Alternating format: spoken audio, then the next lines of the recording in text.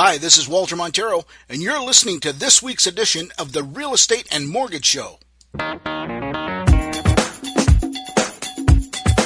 Hey guys, how you doing? It's Walter Montero. Welcome back to the Real Estate and Mortgage Show. And today we're going to be talking about the difference between a contract rate and a benchmark rate. So I don't know if you've noticed or not, but over the last few months, in fact, it kicked in January 1st, there's some new mortgage rules implemented with regards to qualifying for mortgages.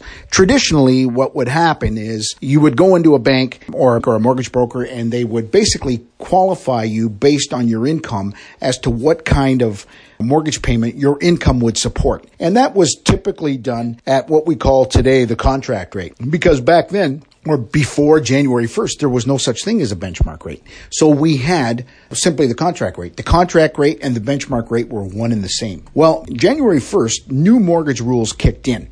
And basically what the government implemented is they wanted to make sure that there was a buffer in the event that interest rates went up, that people wouldn't suffer payment shock on a renewal of a mortgage. So what they did was they implemented what's called a benchmark rate. A benchmark rate, in contrast to a contract rate, is basically 2 percentage points higher than what you're actually borrowing at, or the actual benchmark rate set by the government, which today is 5.34%. The greater of the two. So you have to qualify on the benchmark rate as opposed to your contract rate. And as I said, the reason they did that is in the event that interest rates went up, there wouldn't be a shock to the household that's supporting that payment.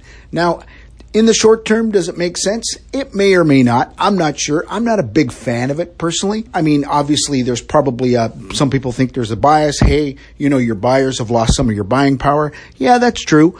But really, in the grand scheme of things, these are things that have happened in the past before, and nothing like this was ever implemented. My understanding is that Canada is one of the only countries that actually has a benchmark rate. So it's really kind of a silly thing, but I want you to understand the mechanics of this thing. So right now, the best 5-year money that we can find out there for people with good credit is 3.19%. We can get you a 5-year mortgage at 3.19%. And that's a high ratio mortgage, okay? And that, again, in itself is something else that we have to qualify. So if you went out and bought, say, a $450,000 house, and you put 5% down, you would have to have a household income of $81,000. Okay, so your payment would basically work out to $2,152.54 with 5% down on a $450,000 purchase. Now, makes sense so far.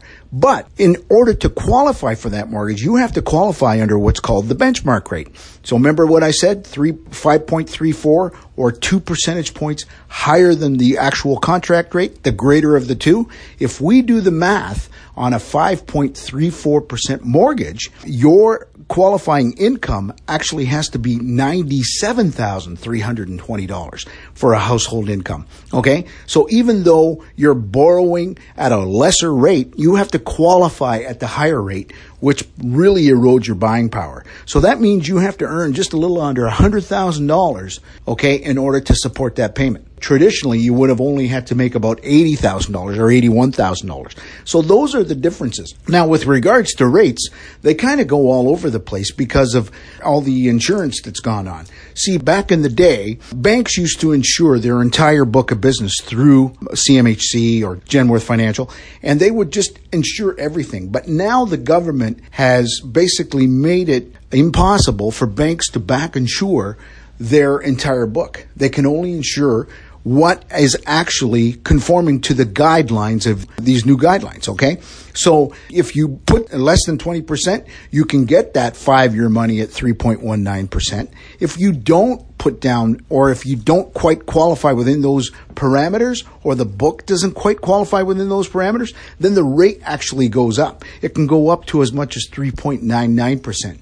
So in the short run, what does this all mean? It means that all of a sudden mortgages have become very, very confusing. So the best thing for anybody to do is to sit down with a mortgage professional and say, hey, we know that these rules are kind of all over the place.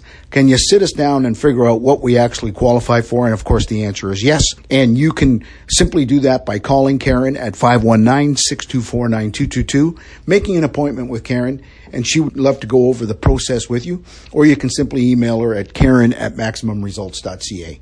Hope this information was helpful to you. I know it's a little bit confusing, but again, I just want to make sure that people understand the differences between the contract rate and the benchmark rate. Anyway, I hope you have a great day, and we'll talk to you soon.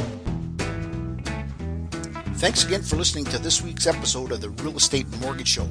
If you have any real estate questions, please direct them to me at 519-624-9222 or walter@maximumresults.ca, or you can find me online at www.cambridgehouses.com.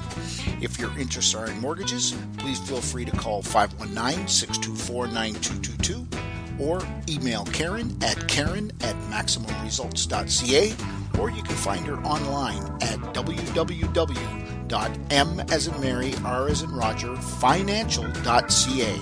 Thanks again for listening, and I hope you have a great week.